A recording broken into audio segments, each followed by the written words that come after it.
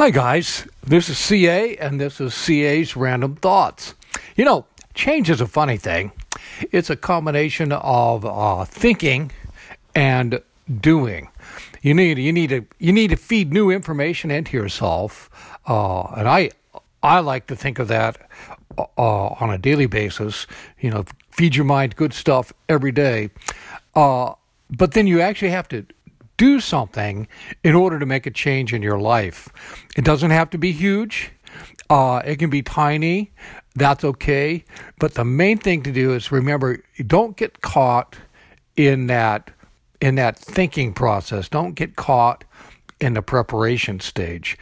Some preparation is, it's balance. You need to prepare, but then you need to do.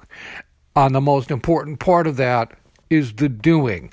So, what do you need to do today? What's your project for you today?